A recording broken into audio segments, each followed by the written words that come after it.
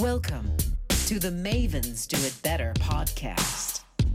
And now, your host, Heather Newman.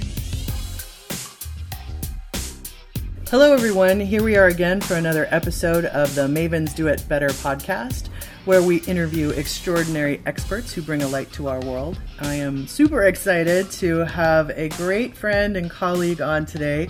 She's a coach, she's a speaker, she's a consultant, she's a trainer, and all-around awesome gal. Sharon Weaver, coming to us from Kansas. Say hi to everybody, Sharon. Hello. And where exactly are you in Kansas? I live in a town called Lenexa, which is about 30 minutes away from downtown. Okay, awesome. So Sharon and I have known each other for a long time now, working with each other in technology and around that wonderful product called SharePoint. I'm trying to figure out when we met. It's been a long time. Yeah, it's been a few years. I do this with a lot of people that are on the scene. I've just been rotating around so long. We kind of meet at different events. Yeah. But been around for a while. Yeah, absolutely. So you're, like I said, you're a coach, you're a speaker, consultant. So, will you tell everybody about the business that you own and run? Because it's pretty fabulous. Will you let everybody know what that's called? Yeah, so I own a business called Smarter Consulting, and basically it's an IT consulting business where I partner with a bunch of cool people, and I try to help people solve their problems using technology. Awesome. How long has that been in existence? So Smarter Consulting itself, I've been doing for almost a year. I have been consulting on and off for probably the last 10 years, but Smarter Consulting specifically has been around just almost a year. Right. Yeah. Congratulations. That's a big thing, you know? Yep. Starting something on your own. That's great. And I know you're really involved with the SharePoint communities there. And in what capacity are you leading community efforts? I know you do a lot in that realm. So I am the organizer for SharePoint Saturday Kansas City. This is I think it's our 6th year. Wow. That we have run it. And so I run that whole thing. I've had various committees that have worked with me over the years. I have a handful of volunteers who show up every year no matter what. But ultimately, I'm the person who books the venue and pays the bills and makes sure that it happens. And I also run our local Office 365 user group, and I've been doing that for about 7 months. And same thing, I have people who volunteer to help with odds and ends, and I'm actually in the process with that one of forming putting together a more formalized committee that'll help run it long term. But at the end of the day, I'm the one who makes sure that we have a place and we have speakers and we have something to eat, and that everybody knows that it's happening. Yeah. Running the SharePoint Saturday LA and user group over here, yeah, it's a big job. I think people don't always see that, it's something that we all do because we want to build community and love it, but we do it after, behind, and beside our day jobs. Absolutely. Yeah, absolutely. And so I think a lot of us came up in sort of different areas in talking to different people on the podcast. I talked to a lot of technology folks, a lot of friends that and, for myself, like I have an arts degree, and, Liz Sundet came up in the arts, and I know you came up having psychology, right? Yes. Yeah. So for the University of Kansas. So, how did you get into technology from being a psychology major? So everybody asks me that. I have this really weird background. So I tell people I have been a techno crazy person. I love technology. I always have. I kind of got addicted to it when I was about 8 years old, and they brought an Apple IIe to our classroom. And within a few weeks, I kind of started figuring out how to, take the stickers off the discs and things like that. Right. I could make computers and applications and programs do things that nobody else, they could barely even run them, and I was already making changes to them. So we had computers in my house basically my whole life because my mom was also a technique junkie. Mm-hmm. I mean, she's super into new technology. So she kind of brought it into our house all the time. And so I got to play with it. So on the personal side, I've just always been very tech friendly, very into new things, and learned how to do a lot of that on my own. As far as my career and my education, I actually started out pre-med. Oh, wow. I had every intention of becoming a surgeon. I was kind of thinking about maybe doing neuropsychology or some sort of, brain surgery. I thought that'd be super cool. And so I started going to school, and one of the things they recommended was having a year in the medical field while you're going to school to kind of get your feet wet. So I worked in pharmacy for the first 7 years of my career.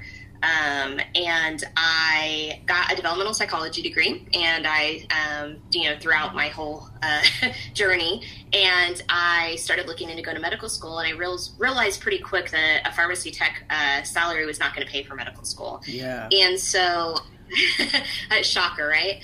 And so I started taking classes to learn web design. I started contracting on the side to make some extra money. And long story short, I kind of got to a point where my IT career was, paying me well enough that it just really wasn't worth my time and effort to go to medical school. And so I just kind of leaned more heavily into my IT career and let it go, and kind of let go of the whole med thing, and the rest was history. Yeah, absolutely. Well, and I think, that totally happens. I think when you start finding a path that may be different than what you thought, and I don't know, don't you feel like, I feel like I use my theater degree every day. I mean, yeah. You probably use that psychology degree of yours every day doing sales and creating marketing and all that stuff for your business, right? Yes, absolutely. In fact, a few years ago, my husband, because my husband's super romantic for Valentine's Day, he bought me the URL, the domain called thedevwhisperer.com. Oh my goodness. That's fantastic. He's a sweetheart. I know Sharon's husband, Jonathan. He's a sweet fella. And I think, a few years ago, we all got to hang out during SharePoint Saturday Honolulu, which was really fun, and did a lot of fun touristy things when we were there all speaking for SharePoint and Office 365. So pretty cool. So for you, in the consulting business, and you and I talked a little bit about this earlier before we got on the pod, was that, looking at sort of the landscape of what's happening right now, as far as Microsoft technologies, and what are you seeing the problems are, or the solutions that you're coming up with for businesses that are either struggling with adoption or deployment and those sorts of things? What's your landscape looking like? Yeah, so, I kind of get about half and half. About half of the people are kind of headed that direction, and they really just need somebody to lead them in the right way. So I do, training and support around building a governance model and building user adoption. So for the people who really kind of have it pretty clear what they want to accomplish, it's really just coming in and kind of helping them strategize and answering questions and training their users.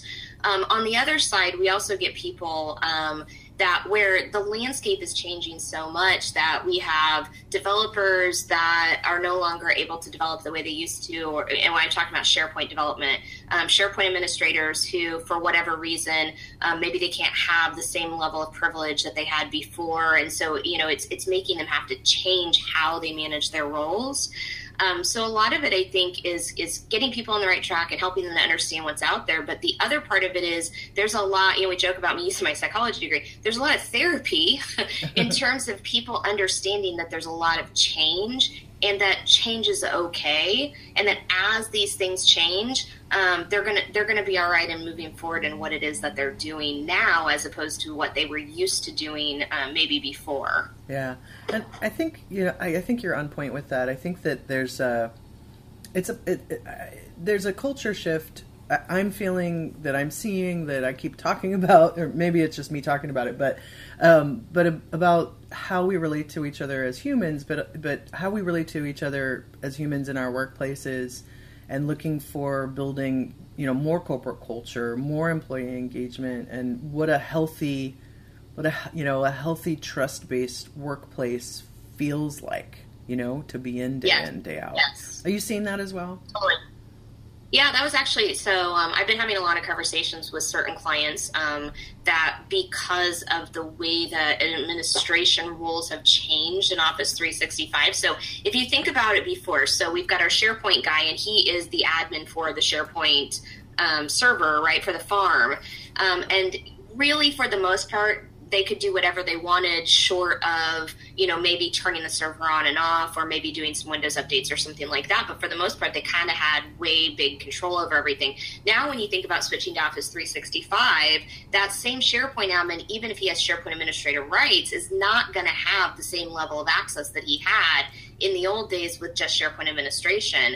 And so I think what's ending up happening is you're starting to see these people who have kind of been able to control their own little areas having to start to trust members of their team to say, hey, I need you to help me with this. Can you get it done? Or, hey, can you do this thing, and can you go troubleshoot this thing? They're having to interact, I think, a lot more than they used to, and they're having to architect how all of that works, and they're having to task each other, and they're having to communicate more. And it's definitely changing the dynamics of the administrators and the developers in general. Yeah.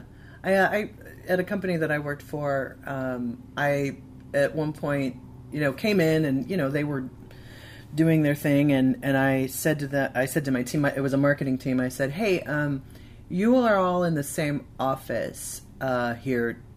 Do any of you know anybody who is in the support or IT team? Like, do you know them by name, or can you stand up and point somebody out to me that you know? And I got a bunch of blank stares, and I was like, huh, interesting. And so I was like, everybody get up, let's go. And so we got up and we walked over, and I made sure we weren't interrupting things too much, and said, hey, how about you all meet each other?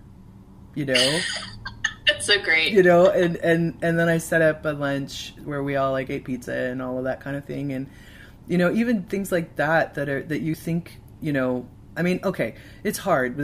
Big companies are big. You know, you're not necessarily going to do that in a company of thousands and stuff. But it was a company of 1,000 at that time, and they were all in the same office. And it was like, you know, getting out of our, I don't know, cocoons and our small silos, you know, is about exactly what you're saying, is that there's been it's forced in a way because of the way the technology is evolving. But again, it's remember that we're human beings working on all this stuff together, right? And exactly. Connection's kind of the key thing in this stuff. Oh, so true. I mean, I think this has always been an issue in IT, whether you're talking about, you know, quote unquote, IT versus marketing, or IT versus the business, or IT versus communications. It's these silos that everybody feels like, you know, we're on these different teams, and now it's almost becoming IT versus IT. And it's like, guys, we're all on the same team. Let's get to know each other. Let's help each other out. Let's not worry about kind of who's responsible for what. Let's just get it all done. Yeah, and I think that there's if you look at employees, and a frustrated employee is not a productive employee, right? Mm-hmm. You know, and I think that sometimes the fear of asking a question because you don't want to look stupid, or you've asked it before, is something that prevents a lot of that. And it's on both sides. You know, it's why does this person keep continuing to ask me this? I've told them 15 times, and I can't remember because I'm so busy trying to sell stuff that I don't remember how to do that one thing. And then, you know, nobody's talking to each other because everybody's like, you're stupid and you're stupid, and two stupids make lots of stupid, I guess. You know what I mean? Yes. It's just, you know, it's just people becoming defensive. And I think I'm dealing with this with multiple clients, and it's really funny to me, you know, with all of this change, it's almost bringing team dynamics to a head. So things that were not an issue before are now becoming issues where they weren't before. Uh-huh. And they're having to deal with some of these team level resolutions to be able to move forward. And, you know, some of them are doing a better job at it than others, but I definitely think it's forcing people to work together in a way that they've never had to do before. Yeah, I agree with you completely. Well, and I think there's with a large focus on the word adoption, right? And adopting software, you know, that is, to me, that's, you know, it's been digital transformation, but it's also that word adoption keeps cropping up. And I think, I don't know, you probably see this a lot because you do that for a living with your consulting, but do you feel like that word adoption is either just overused or not the right one, or do you feel like that is on point and that it's something that we can all get behind to really make that change, you know? Yeah, no, I actually think adoption is exactly the right word. Okay. So 2 of my kids are actually adopted. And one of the things that I want to point out about adoption is that you are purposefully choosing to build a relationship with somebody who did not come to you organically, right? And I think that when you go to look at software, these are things that are not organic as part of our daily lives. These are things that a lot of times, I would say more often than not, other people bring into our lives. But we are consciously making the decision of whether or not we're going to build a relationship with that application or not. Are we going to use it in our day-to-day life? Are we going to accept it? Are we going to be happy with it? Are we going to understand it? Are we going to be able to work with it on a regular basis? And so I think there's more than just knowing that something is there. There's more than just somebody telling you here's this thing and you have to use it. I think it's purposefully and conscientiously making a decision that you are going to build a relationship with whatever it is that is being offered, and then doing it, right? So I think when we talk about adoption is definitely the right word. But I think the big thing that people forget about is that there's more to it than just pushing in somebody's face and saying, here's this new thing. There's everything from educating it on what there is, giving them time to acclimate and get used to it, helping them when they have questions, and then also, working through some of the emotions of this is a new thing and I feel kind of nervous about doing it and I don't want to fail and I don't want this to look bad on my job. And so I think there's all these different pieces that come into it to help people be able to adopt new things. Yeah. I just feel like I threw you the ball and you just made the 3-pointer. What a beautiful way to describe it. And I didn't realize your kids were adopted. That's super cool, hon. I did not know that, so I didn't realize that. Yeah. I was like, that was the best description of adoption I've heard in a really long time. So it got me a little misty. I was like, I could tell it also comes from the heart. So yeah, and it applies, right? It applies no matter what and whom we're adopting and bringing into our lives on a day-to-day basis. Yeah, that's super cool. I know you're also you're a teacher as well, right? And you teach at one of the community colleges there. Yeah, so because I don't really need to sleep.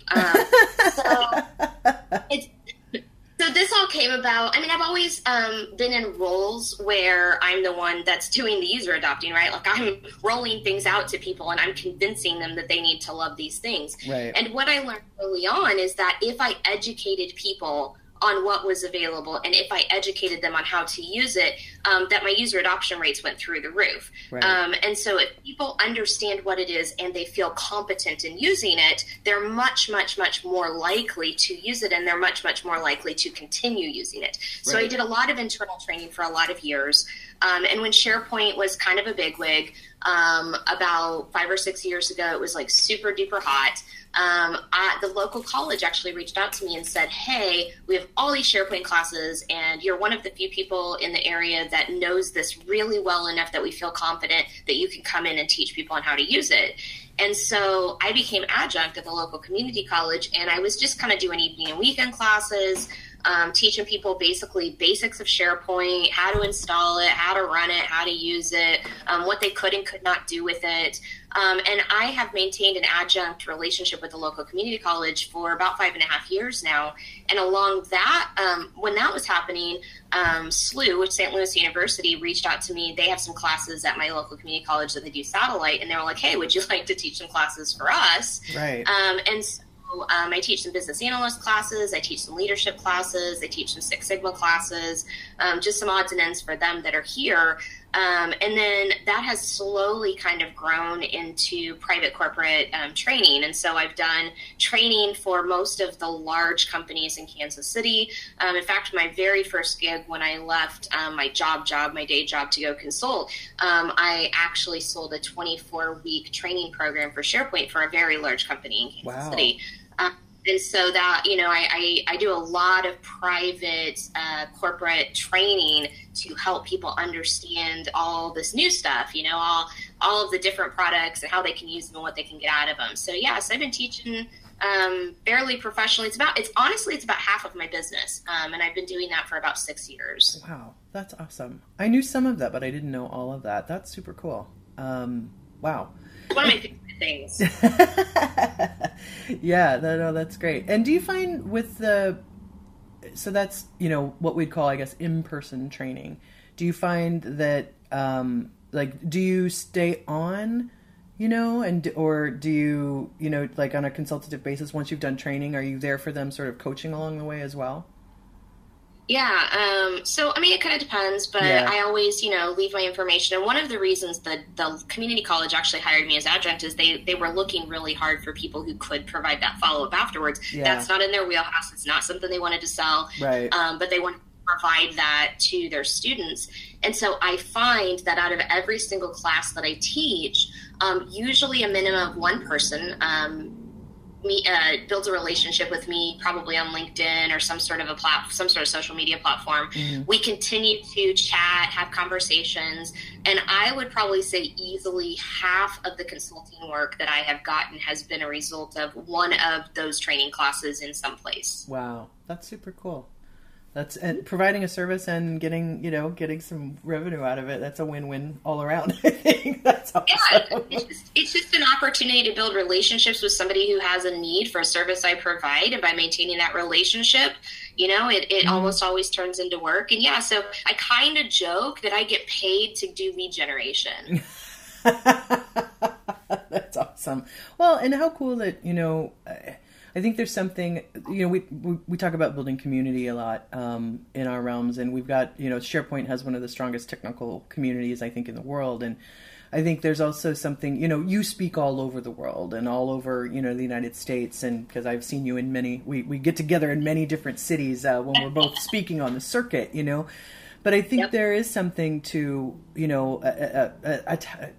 I'll call it a tactic, but I think it's less a tactic than it is just about connection and about the fact that you've built yourself all of these great relationships in your community, for your community, that help people right there, and there's something to that I think a lot of people miss sometimes when they're, trying to boil the ocean and, sometimes it's just about the creek behind your house, right? That you want to connect to. Well, I think a lot of people, the technology comes first and the people come second. And I'm not going to judge that because for some people, technology is their passion. Sure. For me, people has always been my passion and technology is always second. Yeah. That doesn't mean that I'm not good at it. It doesn't mean I don't understand it. It doesn't mean I want to, that I don't learn it. But first and foremost, my purpose in life is to help other people, to help solve their problems, to help encourage them along their path, to help them, whatever it is that they're kind of going through. And second of all is technology. But the great thing about putting those things together is that I am able to do my life's purpose by using technology to help people solve problems. And that can be problems all over the place. But I think when you put people first, and everything else comes second, that those relationships happen and you're not focused so much on what am I trying to force them to use, but what is it that they're dealing with? What is it that they're going through? What kind of pain do they have that I can help them solve the problem? And when you look at it that way, I feel like the marketing and the sales afterwards is just super easy because you're just helping them solve a problem. And that's how I always look at it. Yeah, no, that's a great way to look at it for sure. So I'm going to switch topics a little bit. So for someone who is busy coaching, instructing, consulting, and being wonderful, how do you find time for yourself? How do you find time to get away from things and be creative and be inspired and be refreshed? What are your things that you do? So I was a workaholic for a very, very long time. Yeah. And there was many, many years that I was working 40, 50, 60 hours a week and not taking vacations. And about, I want to say it was about 11 or 12 years ago, my best friend was like, you have to go on this group cruise I'm doing. All my friends are going. You're going to love it. It's going to be a blast. And she just sells me and sells me and sells me on this cruise. And she would not shut up about it. Like she talked about it for weeks and weeks and weeks. And finally, and I'm telling my husband about this, and he's like, yeah, let's do it. That sounds great. Let's just go have a good time.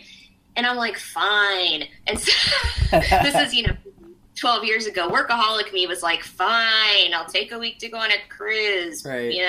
So they took my arm, and over Labor Day weekend, I couldn't go on a regular week because that would mean missing work.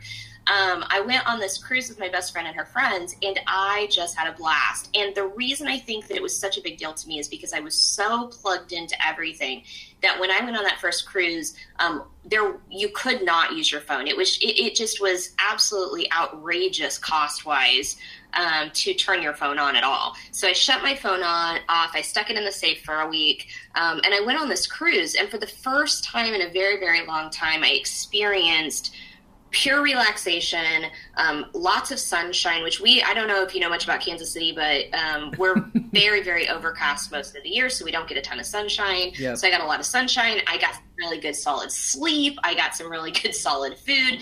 And also we took our kids, and for the first time we went on a vacation where I wasn't stressed about what we were going to pay for because it was all paid for up front. Right. And so I developed this love of cruising, and in May I went on my 23rd cruise. What? Wow. That's amazing. I know. So I've averaged about 2 cruises a year for the last, 12 years or so. So, I mean, everybody's like, oh my God, you're always on vacation. I'm like, I swear, I take like 2 weeks a year. It's really not that big of a deal. Right. But I try to take about 2 cruises a year. Sometimes it's a weekend cruise. Sometimes it's a week-long cruise. And I just, you can get Wi-Fi a lot cheaper now. But truthfully, I'm really just happy kind of turning my phone off and laying on the deck and enjoying the sunshine. And really just being away from everything for a few minutes, just completely disconnecting and not having technology for a week or so. And I think it gives me time to just let my brain recharge and my body recharge. So yeah, I somewhere sunny and ocean and happy for a couple of weeks a year. So since you've been on so many cruises now, that's amazing. And I'm so happy to hear that you do that one. And so I think, I may call you a cruise maven so that you know so much about it. You might now get people knocking on your door to ask you about how to do it. That's actually totally fine. I've had a lot over the years, I'm standing in line getting for a cruise, and people are always like, oh, this is my first cruise. I'm like, okay, here's what you got to know. Right. And then it kind of grew into people watching my posts on Facebook.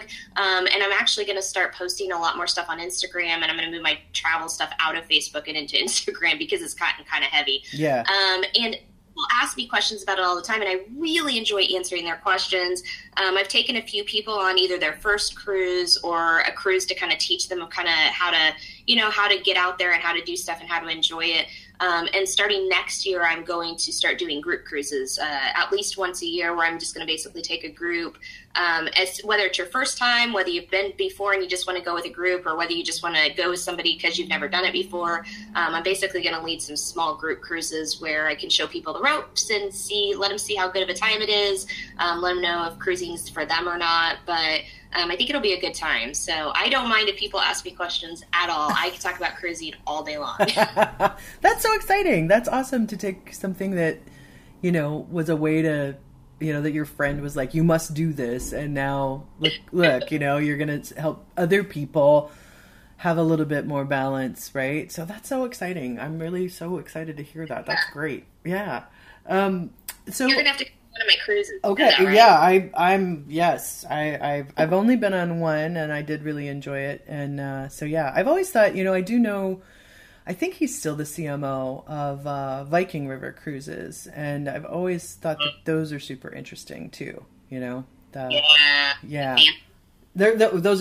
are kind of fancy, I guess. But yeah, I think my folks like cruising. They do that a couple of times a year too. So, but yeah, I'm game. For sure. So, speaking of sort of inspiration, passions, and all of that, what do you read, look, who's your favorite person, maybe, or, and you don't have to say just one, but, where, if it's on Instagram or if it's a blog or something like that, is a go-to for you when you're like, I just need something awesome to get me through what's going on. Is there something or someone you can point out to that you could share with everybody where you go to for that kind of thing? I follow a lot of different stuff. I try really hard to kind of limit it to kind of some primary ones, and then I kind of dabble a little bit because otherwise it just takes up a little bit too much bandwidth. Mm-hmm. But I will tell you one guy that I have followed since the very beginning of his career. It's Zen Habits.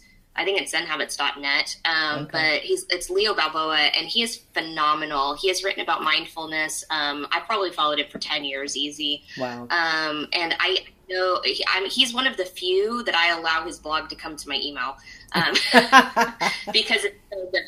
And obviously he does have some guest writers occasionally, things like that, but his content is just always fantastic. He always just says exactly what I need to hear. And it's just really about focusing on what you're doing right now and making sure that you're not letting all the other little stuff kind of come in to spoil that, right? It's not getting so distracted that you can't focus on what it is you're trying to accomplish. But I love Zen Habits. There's a site called Tiny Buddha with a big, it's a number of writers, but it's a lot of women writers. Mm-hmm. And they talk a lot about, once again, purpose and mindfulness and things like that. I know this is kind of cliche, but I love Bob Proctor. It's just amazing. So I love all the law of attraction people, anybody who's into mindfulness and Buddhism and things like that. I'm not a Buddhist, but I do love the mindfulness concept. And I just, a lot of kind of good feels. I'm all about the good feels. So I follow a lot of like positive affirmation and enlightenment posts and things like that on all of the various social media channels. Right. Cool. Those are all cool. I've heard of some, but not others. That's awesome. I'll make sure to put those in the show notes for our listeners. So last question for you. I'm always interested in that moment or spark that happened in someone's life of like that like spurned you to do what you do, to be who you are. Is there someone or something that you can remember that you want to share with our listeners about that moment when you were like, this really catalyzed me or made me go, yep, this is the way that I want to go? Is there anything you can think of that might fit that bill? I don't know that there's been a specific catalyst. There might have been a lot of them, but I will tell you, and I know you know him, but I'm going to give a little bit of a shout out because I think throughout the entire time of my entire journey, my husband has basically been my biggest groupie. Yeah. And I know he knows that, and I know he says it, but when you have gone through some of the craziness that we've gone through and being a woman in technology, and it's so great that he's in technology too, because we can speak the same language. But he has throughout this entire journey, every time I've said, I think I want to do this, he goes, do it. I'll make it happen. Just do it. And no matter what, no matter how crazy it gets, I'm like, hey, what do you think of this? Every once in a while, I can always tell because he'll kind of give me that funny look like, I mean, I trust you, but, truthfully, he has been there rock solid. We've been married for 27 years this year. We've been together for 30.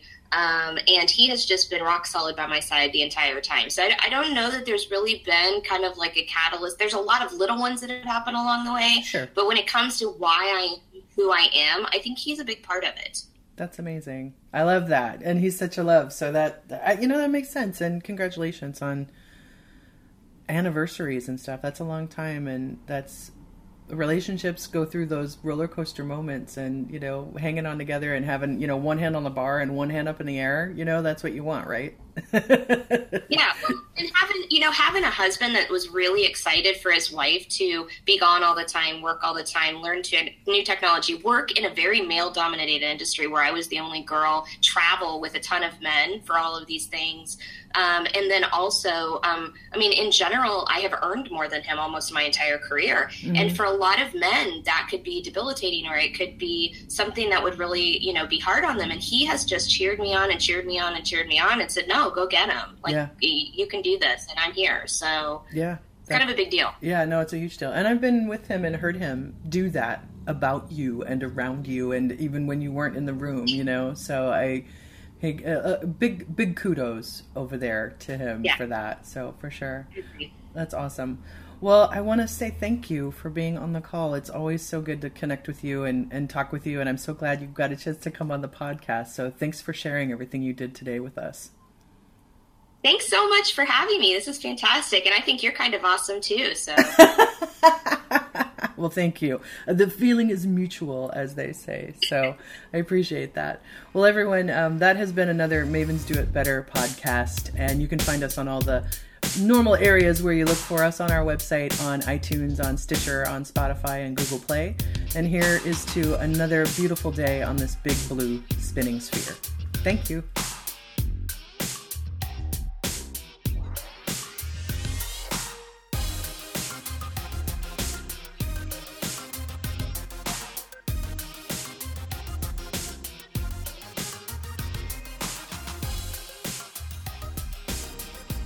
The original music on this podcast was created by Jesse Case.